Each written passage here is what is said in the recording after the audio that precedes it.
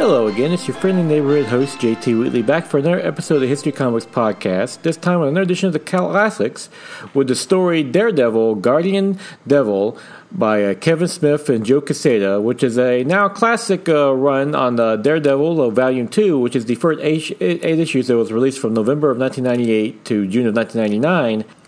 That was part of the relaunched Marvel Knights line, in which Joe Quesada was essentially made editor-in-chief of a small group of comics. It was Daredevil, Punisher, Black Panther, and the Inhumans, and which were at the time during this time these comics were down in the dumps. No one was reading them, and given a chance to revive them in more innovative ways. And of course, the flagship that was their run on Daredevil, which with Kevin Smith, the filmmaker Kevin Smith from Clerks and Chasing Amy and so forth, taking over the writing. And this is just a great read in general that really does a great job of reviving Daredevil, getting back to his roots, but also pushing him in new directions. That it plays on both his history of as a superhero, also being a Catholic, as he gets a seemingly supernatural threat in his life when a child that supposedly is born from immaculate conception is placed in his guardianship, while his family and friends are all targeted from mysterious ways.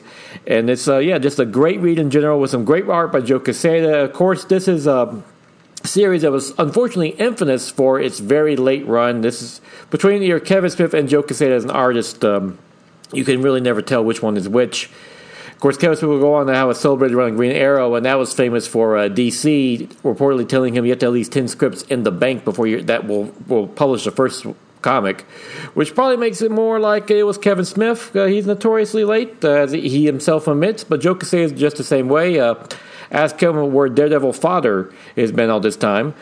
But this run still is a great classic, and especially now it's been collected, so you don't have to worry about the individual issues. It's a great read, great art, really gets back in the heart of Daredevil and what he actually believes in. And of course, it's a series that, for better or worse, has influenced all the media since then. It was, of course, a big influence on the Daredevil movie starring Ben Affleck. Reportedly, Kevin Smith even got Ben Affleck cast as Daredevil. That movie, since the Netflix series, has not aged as well, and let's be honest, Ben Affleck, though, went on to be a fantastic Batman. Still, in my opinion, the best pound-for-pound live-action Batman we've ever had on screen.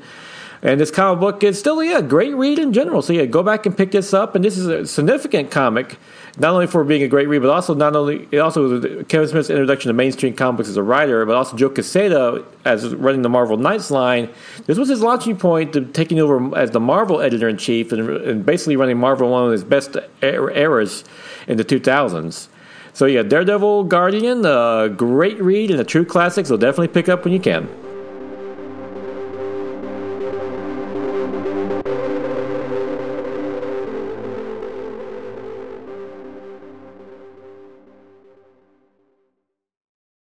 Great things are coming on the Nerd Bliss podcast.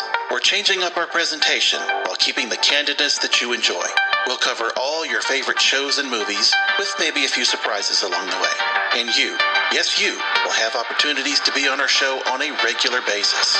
That's right, you've got the Zoom Pro account, and we're going to use it. So be ready. Find us at nerdblisspodcast.com and esonetwork.com, and on all the socials at NerdBlissPod. Nerd Bliss. Listen up. Now is August 5th, 2021. Time for the favorite comic book of the week. Crossover, number 7 by Chip Zdarsky and Phil Hester, which finds a new story arc in this series about a world in which all the comic book characters are suddenly coming to life and coming into the real world, and which Chip Zdarsky actually makes himself a character, as he basically is on the run from a serial killer that seemingly is killing off comic book creators. And he gets a surprising ally, which, when you think about it, actually fits into the rules of this new comic book universe. And it's a really great twist and a fantastic take on the whole story of crossover in general.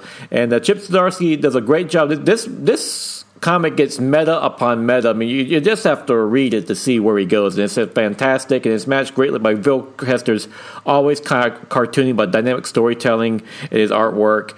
And granted, I will say this about crossover: it's a comic book made for comic book fans. So if you're not familiar with a lot of the comic book characters and lore that are mentioning in this comic, I wouldn't recommend picking it up. But if you are a longtime comic book fan like me, this is a must-read. Great references to the characters and the creators and the history of comics in general. And that cliffhanger is fantastic. So yeah, crossover number 7, definitely worth picking up.